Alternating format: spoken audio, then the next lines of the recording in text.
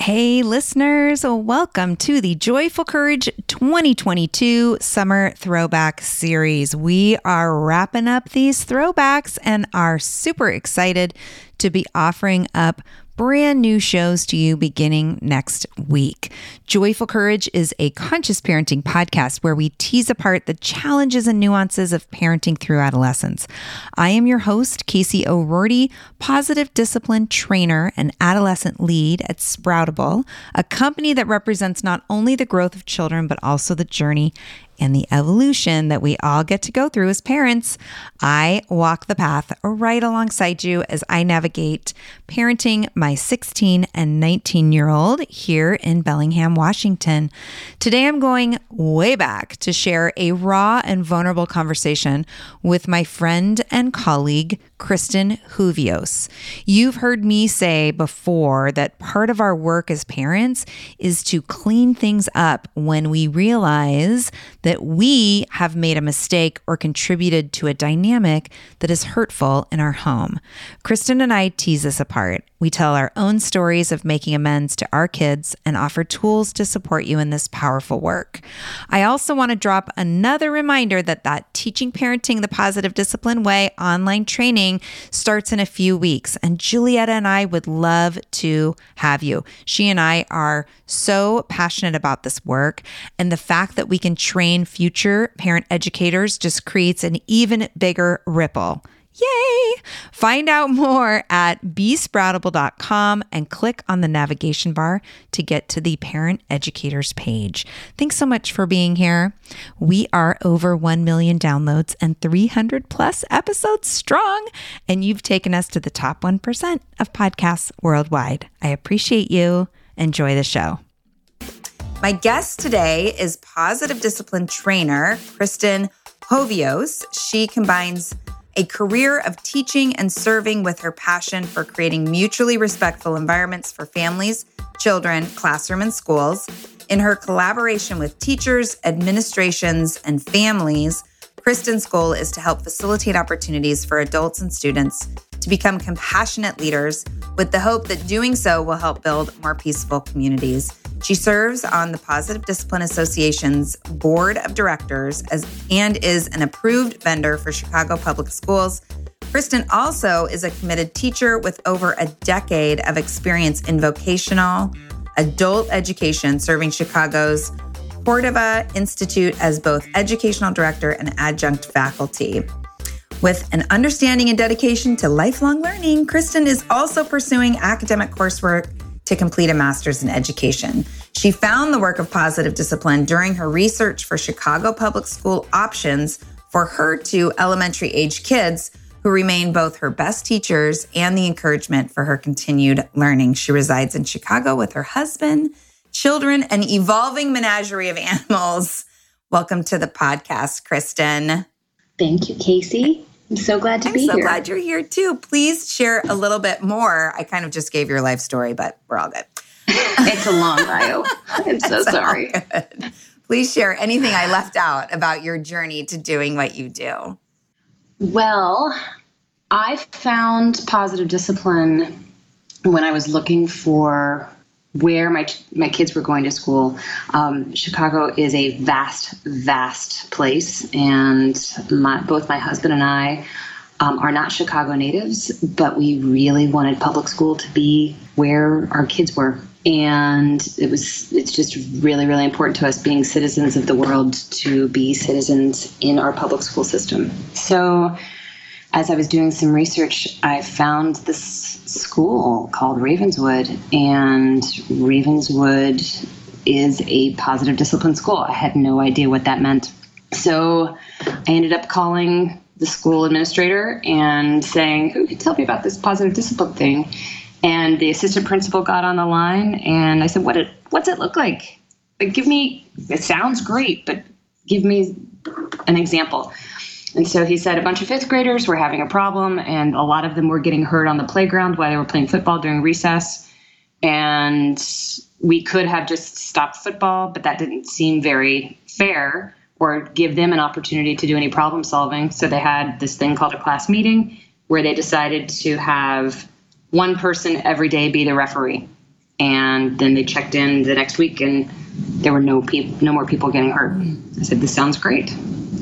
So we were able, sometimes Chicago Public School Choice is also known lovingly as Chicago Public School Chance because it's a lottery system. And we were lucky enough to get both of our kids, who are currently in 3rd grade and 2nd grade, in when they were in 1st grade and kindergarten. And then I became a parent educator. So you find the school with this whole positive discipline thing. Your kids get in. So I'm guessing you must have gone, did you find, like, were you curious? What was the kind of, where did you go as far as parenting went? Sure. So at the same time that I was finding this great opportunity to be in schools and what's called classroom management and learning about social emotional learning, I also was completely struggling as a parent. Totally. With you. Just like, and not necessarily paying attention to my own gut. I was listening to a lot of other people in my life. It's like, you should do this and you should do this. And really struggling, especially with my daughter, who was the younger of our 2 children and made her presence known in the world. And sometimes it was very inconvenient for me. So as I found this thing, I also found that they do this thing called parent training. And so I enrolled in a course and I became a certified parent educator and read books and found resources and started my journey to be a positive discipline parent. And I really adopted it in November of 2013, and my husband adopted it in May of 2014, and that was an interesting 5 months in our family. I laugh because I know Kristin's husband. Yes, I know.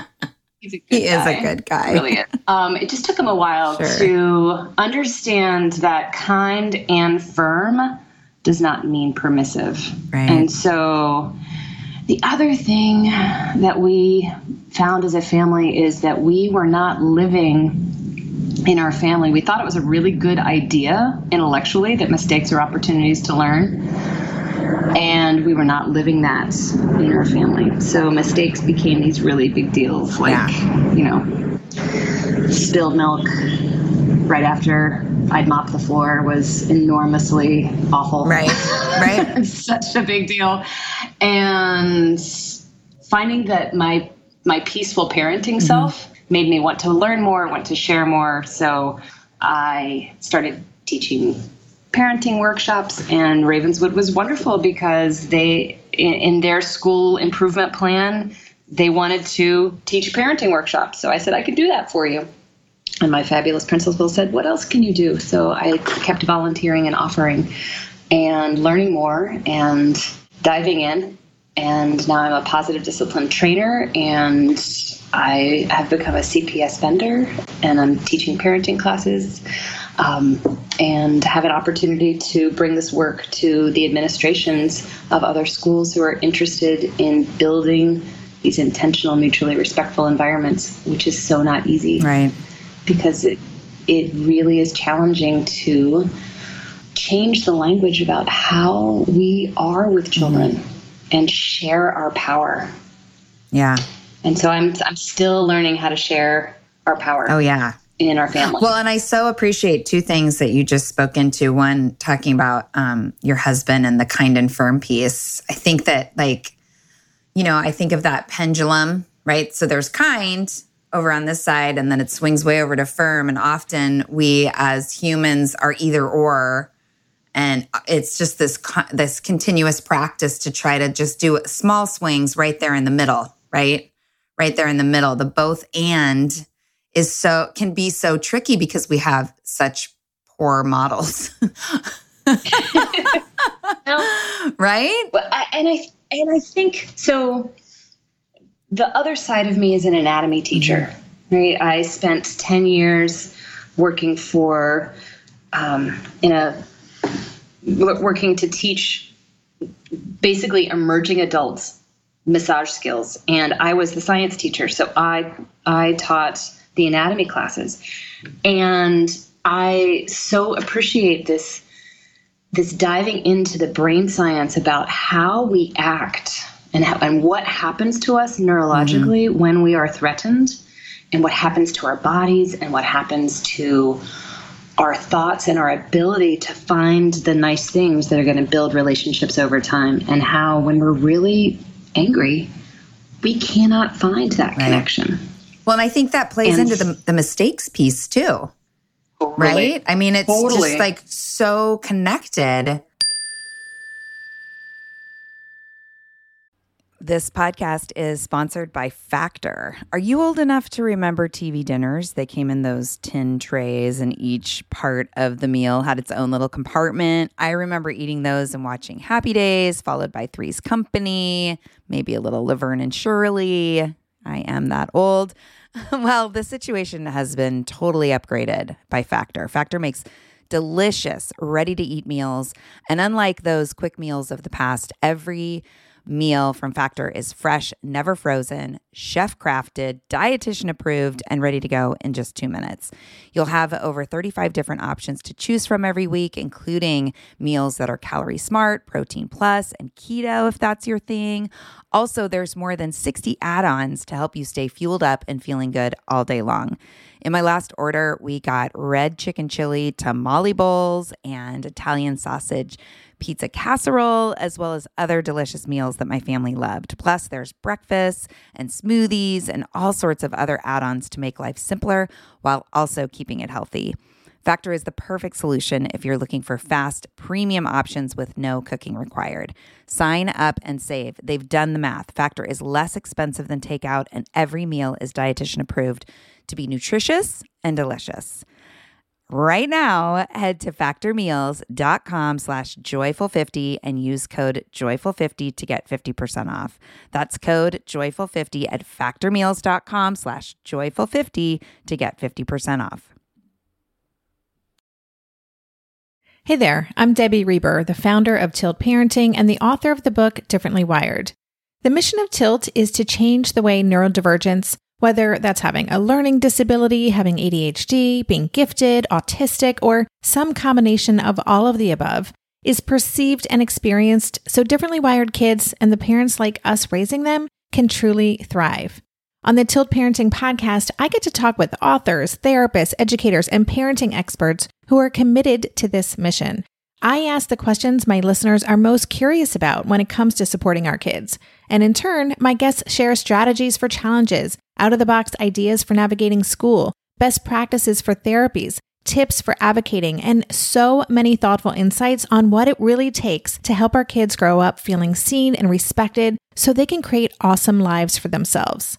I know that raising a differently wired kid can feel overwhelming and isolating, but I promise you, you are not alone, and it can feel so much better.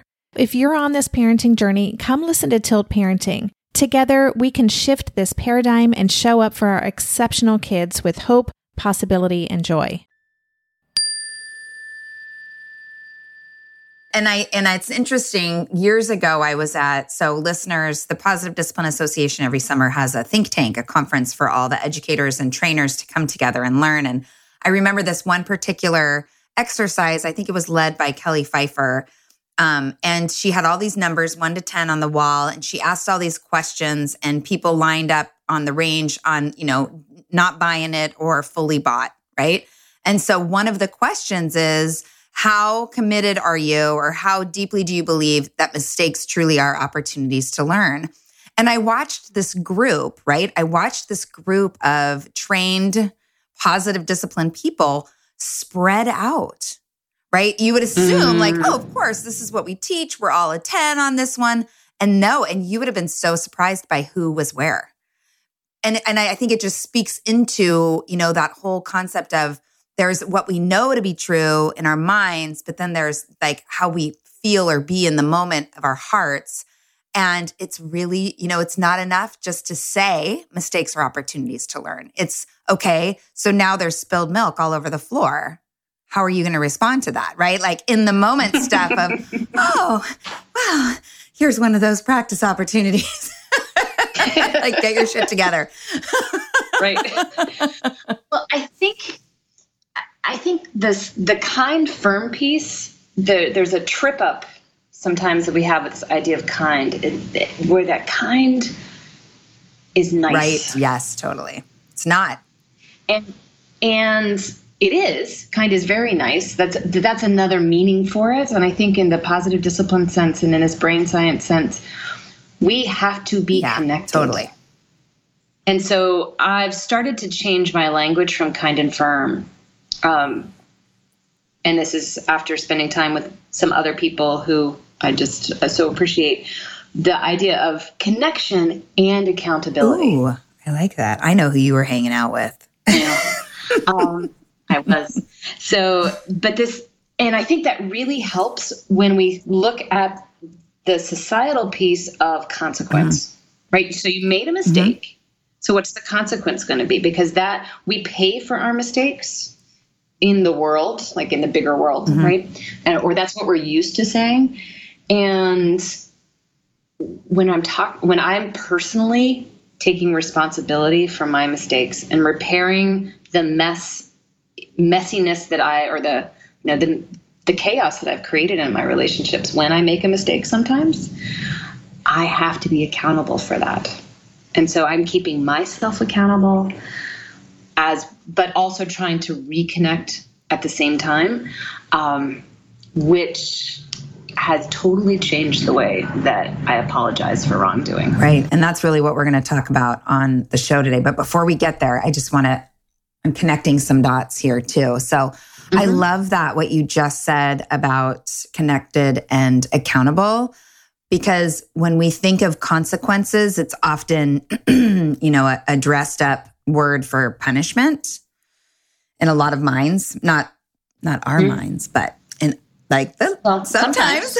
Right? But when you start to think about, hey, if I have to be accountable, if I have to fix my mistakes, repair relationships, sometimes repair objects, if I need to come clean, like that in and of itself is a consequence. And that's actually a place where we can learn and grow and develop more life skills when we look through that lens. And that's what I really appreciate about what you said. Well, I love that.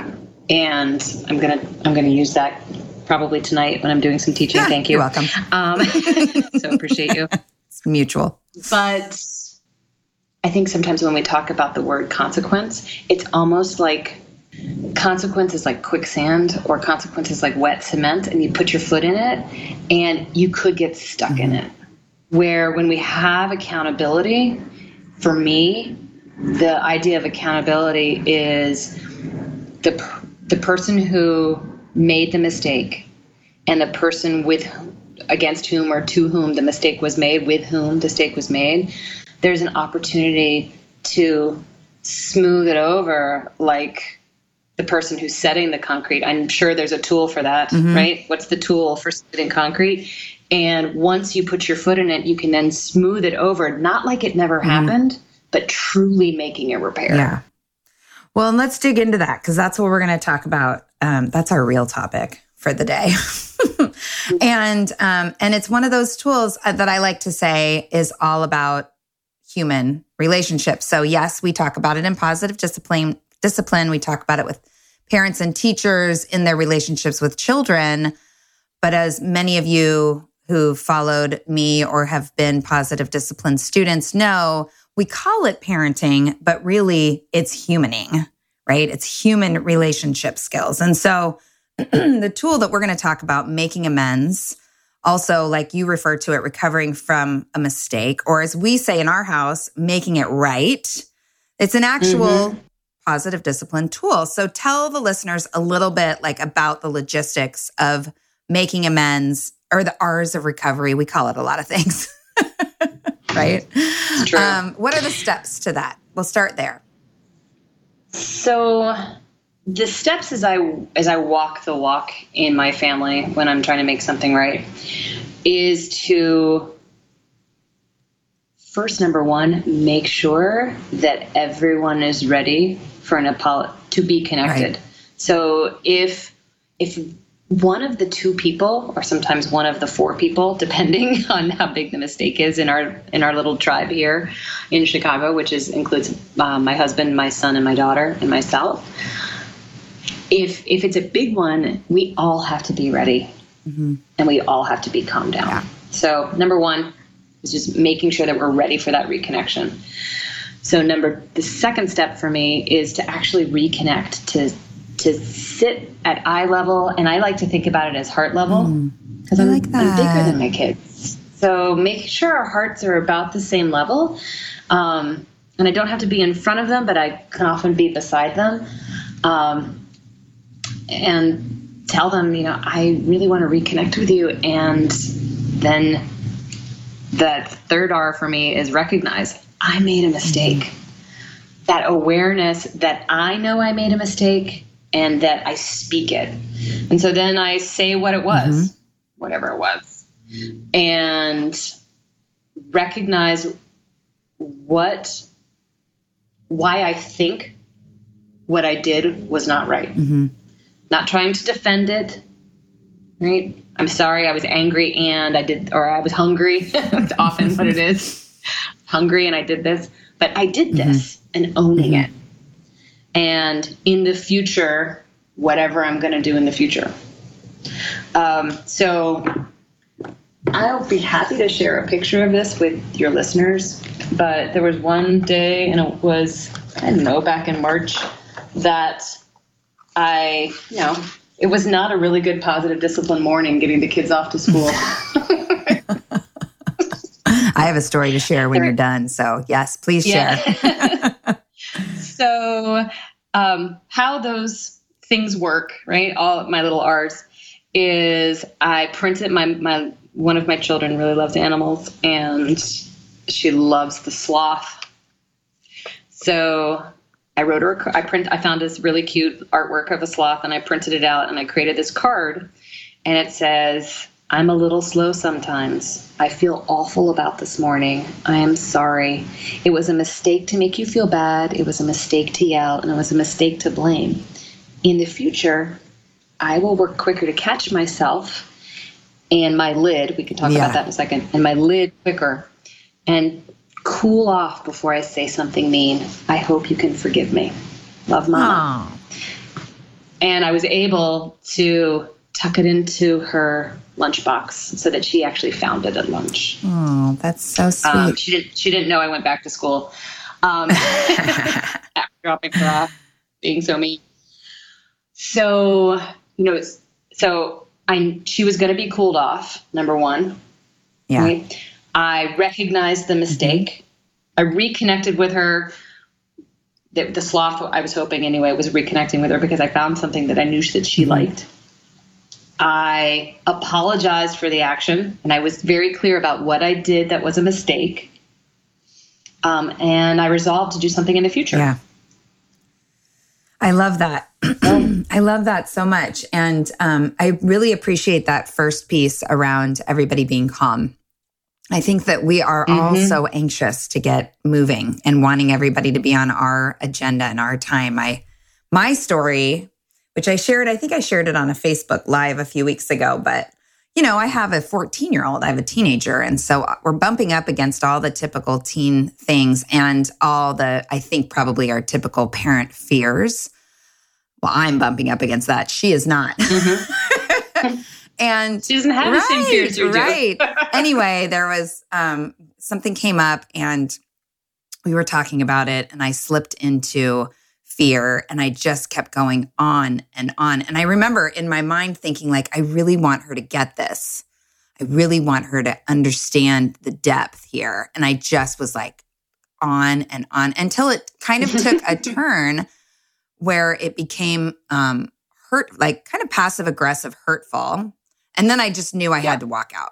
She teared up, and I was like, okay, well, now I'm done. I'm just going to walk away. And I walked away and got it together. And a little while later I walked, and she was in the bathroom brushing her teeth. And I walked in and I just stood there, and she looked at me and she was teeth brushing. And I said, well, I want to make it right with you. And she's brushing her teeth, looking at me, and she has a Sonicare. And so every time the Sonicare died, she turned it back on. And I just stood there and I was like, really? You're just going to keep turning it on? And she kind of raised her eyebrows and, was like, gave the teen, like, yeah, look to me. And so I stood there for a while and then I said, fine, and I walked away. And as soon as I walked away, she turned off her toothbrush and she said, no, wait, come back. Which was like both of us, I felt it energetically, both of us releasing, and then I got to say, hey, I just went on and it got hurtful and it was not helpful to you. And I'm really sorry that I treated you like that. I got caught up in my fear and it's not okay to make people feel the way that I made you feel.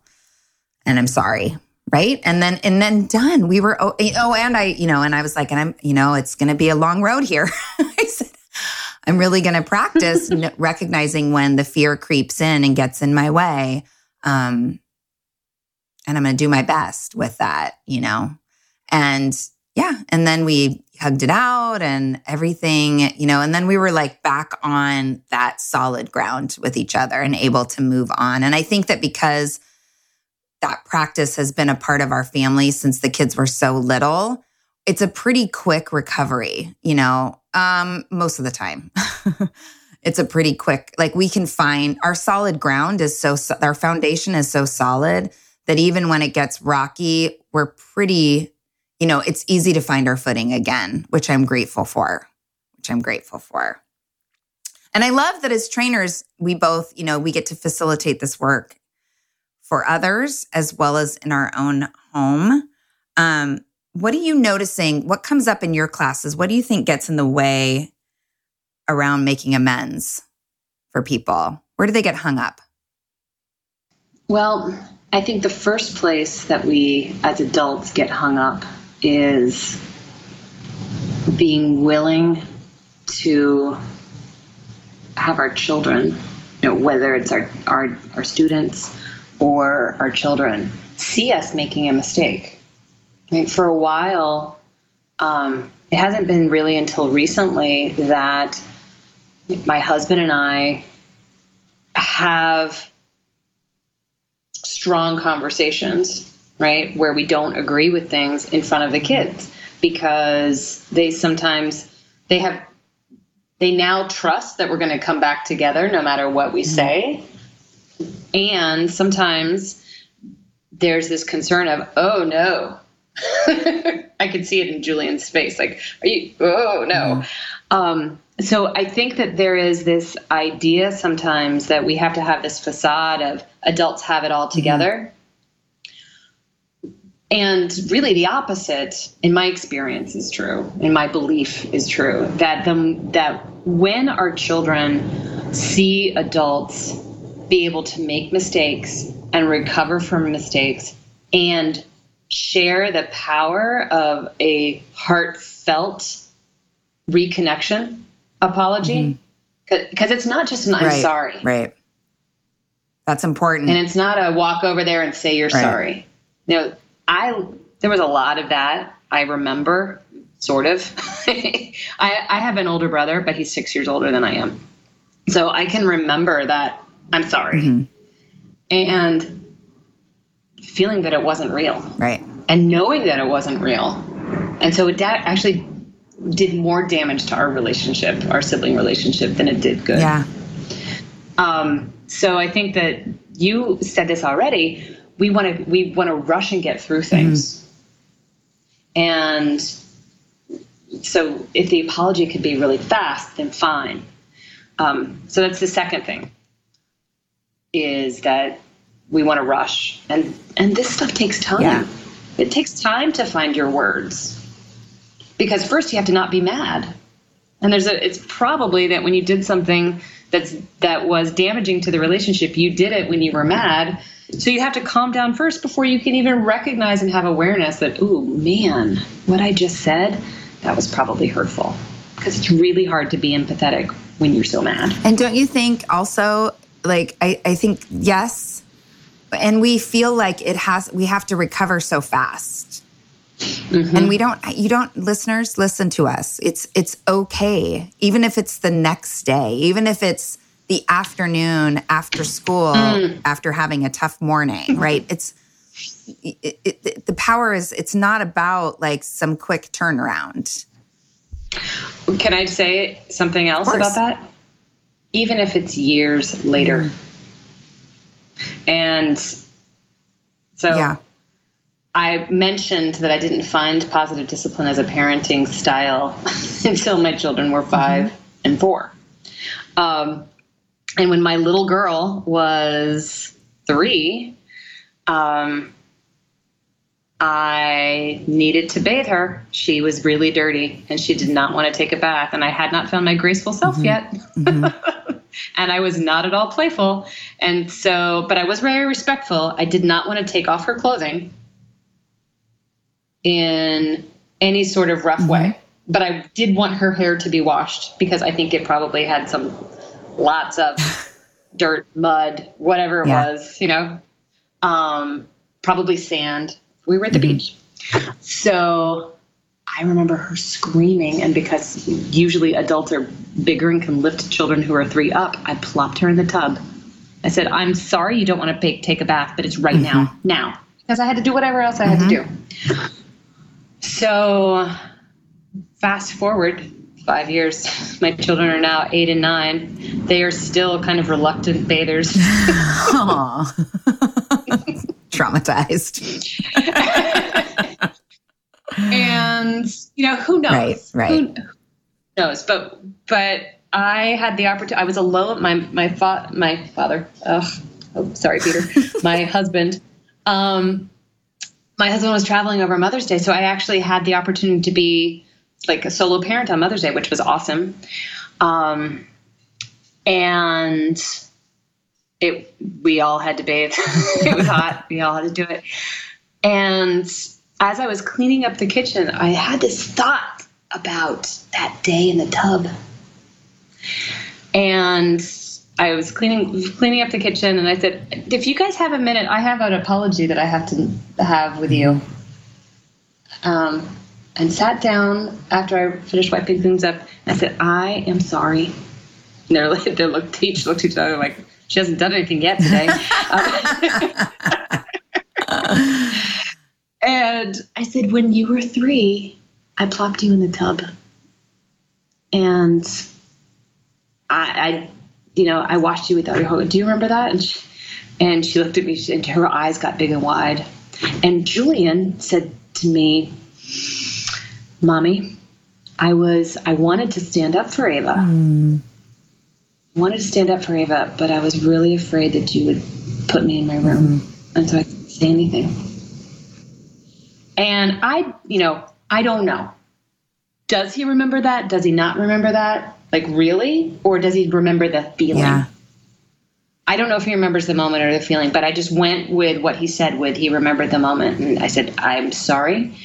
I was doing the best I could with the tools I had at that time. And I know that what I know now, I would not do that again. Yeah. And what I was doing was setting the stage, because if they're worried about bathing now, I know what's going to happen to them in the next few years. Their bodies are going to change. They're going to get really smelly. They're going to get smelly, right? They're not there yet, neither one of them hormonally, but I wanted to be able to, I had that thought, and guess what? This week, they're just trotting to the tub and taking a bath by themselves. Well, is that a coincidence? Or have they let that? I don't know. Right, who knows? But energetically, I just love to think about what's happening energetically with our kids when you connected like that with them, like the energetic release. I had a gal in one of my classes who the struggle was teeth brushing, right? One day, one parent helping parent, she was getting help around her son and teeth brushing. And then a couple weeks later, we were in class and somebody brought up just random techniques that are hurtful that parents use, like saucing. Have you ever heard of saucing, where you put hot sauce in their mouth for making a mistake? Oh, gosh. So the same mom says, well, there was that one time I put hot sauce on his toothbrush. And I looked at her and I said, wow, I wonder if that's connected to why he now doesn't like brushing his teeth. And her whole face changed. And it was like she had never put those two things together. And it was really helpful because it became less about her taking it personally and him just being defiant, and more of, wow, we have some, like, there's healing to be done there. And that's what I'm hearing in your story is like an opportunity to heal a past wound. Right. Yep. So that's awesome. And that our children, here's another, like when we go back to recover to something, I think another thing that gets in people's way of having recovery connection or having recovery conversations is that we don't want to ruin a perfectly good day or a perfectly good moment, a perfectly good 10 minutes of time to go back and recover. Like everything's fine right now. Why would I want to go back to that place? And in our family, we've gotten over that.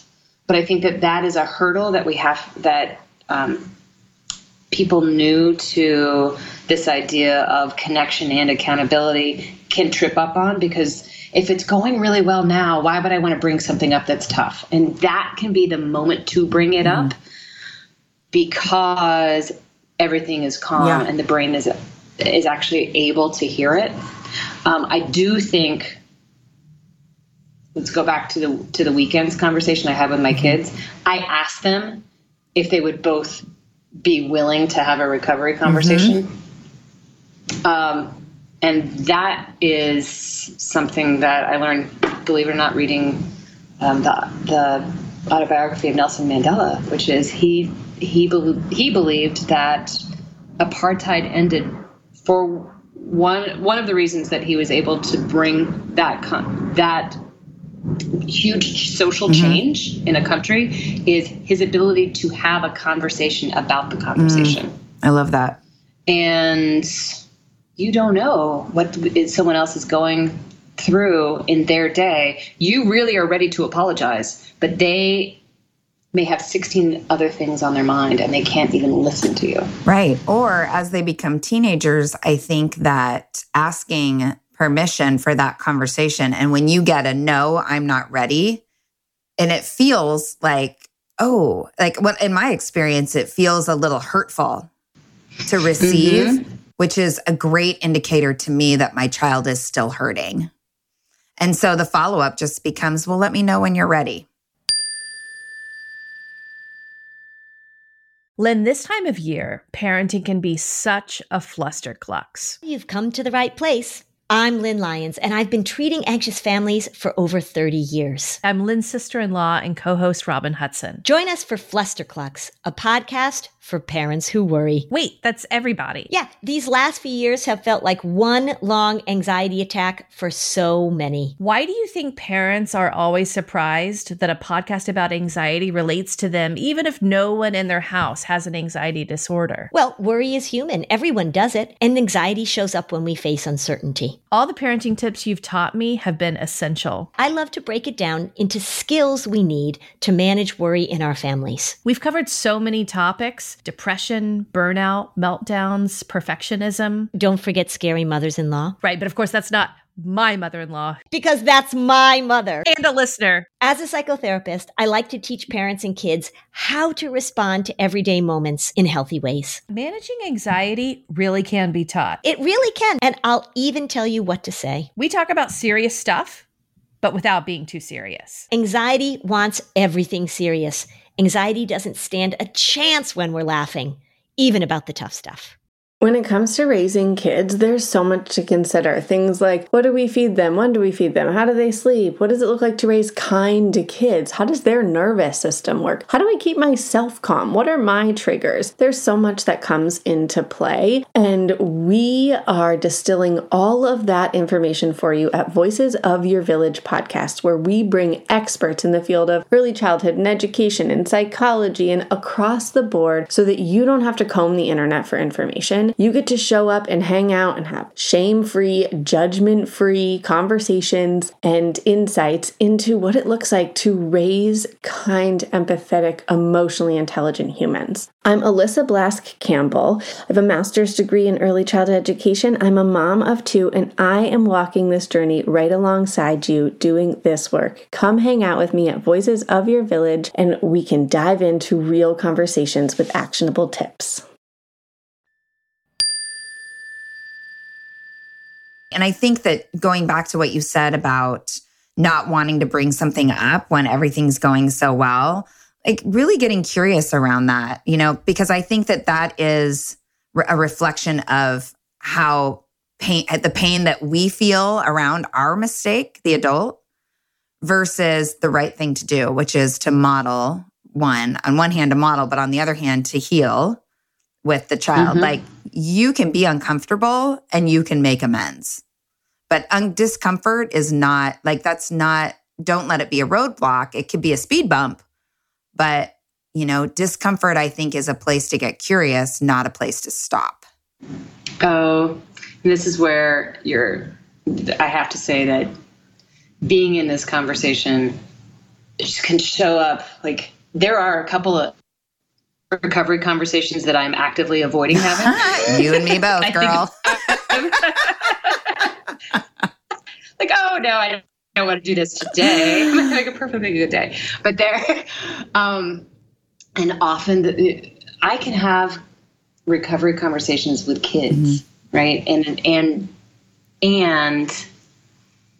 some of the recovery conversation with peers or someone that I've got some physical distance with, that might be adults in my life. To get curious about that too, just for my own self. And being aware of it can be uncomfortable, and being able to practice being in that discomfort and saying the words anyway is where some real growth has the opportunity to occur. And then I think I have to look at my own personal response to forgiveness. Yeah. Which is something that I am actively looking at, right? Like, to really forgive someone has the opportunity to stand in their world and truly believe that they were doing the best that they could with the tools that they had at the time that anything happened. Yeah, and forgiveness isn't condoning whatever hurt has been inflicted on you. It's really releasing yourself from allowing that experience to continue to hurt you. Oh, right? Nice. That was deep. Did you write that down? I'm going to have to write that. I'm going to reread this or re-listen to it and write that down at that very moment. Thank you. And I think, this is so juicy, right? And I think too, when I'm thinking about one conversation in particular that I need to have, there's also the story that I create about what my mistake means about me, and it's simply a story, right? If I didn't follow through with something I said I was going to do, if it took a turn and in the end I didn't follow through, that's a neutral, that's just what happened, right? And then as the human looking at that, I get to decide the story I tell about that. And it's so easy to slip into, I suck. I'm the worst.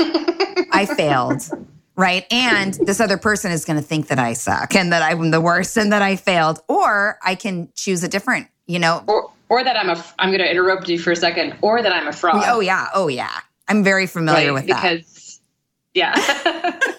I think all of us Love parent that one. educators, we have those really tough moments with our kids. And then it's like, oh my gosh, how is it possible that people pay me money to teach them? Full disclosure, listeners, this happens. Well, it's funny because I feel like I'm so transparent about the foibles that I have with my kids that I never feel like a fraud in the parenting stuff. But for the other adults in my life who know that this is what I do, and then I'm really so committed to having mutually respectful relationships. Okay, so in that experience with the adults, right, in our life where things get messy and we don't show up as ourselves, where has that shown up for you and what have you done about it? So the most recent experience, Casey, that comes to mind is really with my parents. And now I'm like, do I want to send this to my parents for them to listen to? But I will. They came to visit the weekend after the inauguration. And for us, the election was very different in our house, right? From how our my immediate family with my husband and my children experienced the election and how my parents experienced the election, we both had really different feelings about the outcome. Mm-hmm. One of us was happy, one of us wasn't. And what I find is in my work, I can sort of be a buoy above all of that fractious conversation and drop in and get really curious and not get so bogged down in the emotion. And with adults that I'm really close to, sometimes my tools and all the tools that I use professionally evaporate personally. Mm-hmm. And the conversation that happened back in January when my parents were here was not productive and was frankly really hurtful. Mm-hmm. I was really hurtful to them. So I just recently saw them, and I was not able to have a conversation with my dad because he was going through his stuff and we didn't have a moment or time. But I was able to have a repair conversation with my mom where I had already regathered myself, right? That if we're talking about R's of recovery, and I made myself really rational before I started it. And I recognized with her, I really, really stepped in it and was unkind to you the last time we were together. And how that happened and what that resulted in is the whole weekend was about us, about me really, and my resistance and my anger at you instead of any questions or conversations or curiosity. I didn't use the tools that I had, and I am so, so sorry. Mm-hmm. And what I resolve in the future, Mom, and this is really the way I was with her, and it's so fresh because it happened yesterday morning. But what I really, really resolve with you is to show up and ask questions and really be curious about where you are and where you're coming from without judgment, because I want to know you. Mm-hmm. How was that received? So gracefully.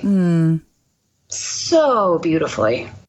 There was so much hurt. I mean, and January and yesterday, and for the listeners, my yesterday was the last week of June or the last week of July. Mm-hmm. So that was 6 months of sitting on it. Yeah. And where I go back to that is that with the people that you love and the people who are most important to you, even if you don't love them, even if you are in relationship with them, right? Whether it's your adult colleagues or whomever you need to have these repair conversations with, it's never too late. Yeah, love that. To recognize when you are calm and maybe asking them if they are also calm. So asking them for the invitation into the conversation. Mm-hmm.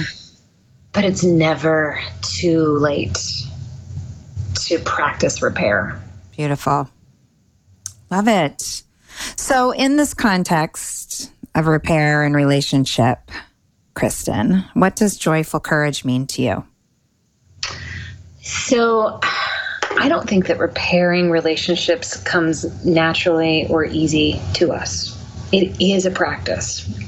And so in the context of repairing relationships, what joyful courage means to me is that there's a consistent opportunity to practice repair, that it's always worth it, that it's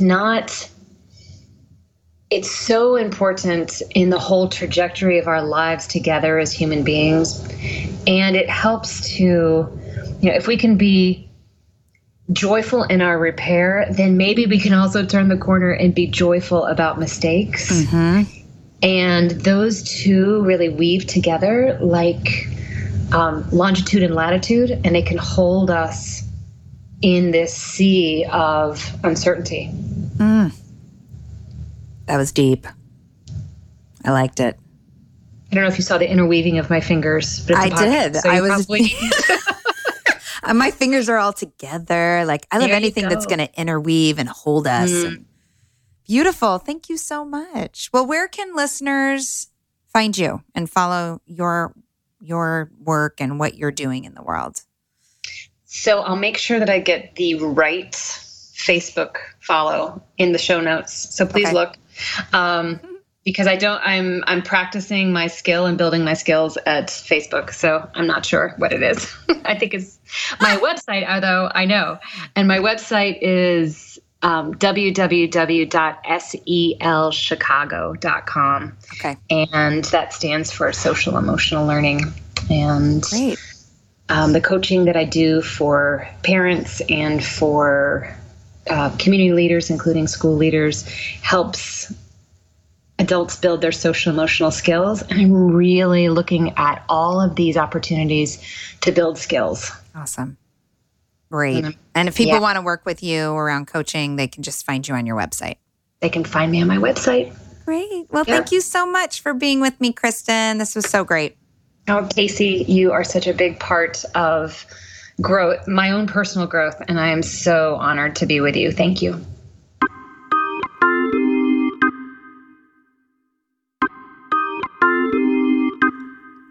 Thank you so much for listening this summer. I know some of the shows are pretty old, and you can hear the evolution of the podcast and how much better things got as far as sound quality. And as long as you can get through the sound quality, you can hear some really good, useful nuggets of information in the conversations. So thanks for hanging in there, even though the sound quality wasn't always super amazing. I'm so glad that you kept tuning in. And I encourage you to sign up for our mailing list. At Sproutable, we have emails that are segmented and meet the needs of whatever parenting stage you're in. So there's emails for parents of littles. There's emails for parents of school-age kids. There's emails from me for parents of adolescents.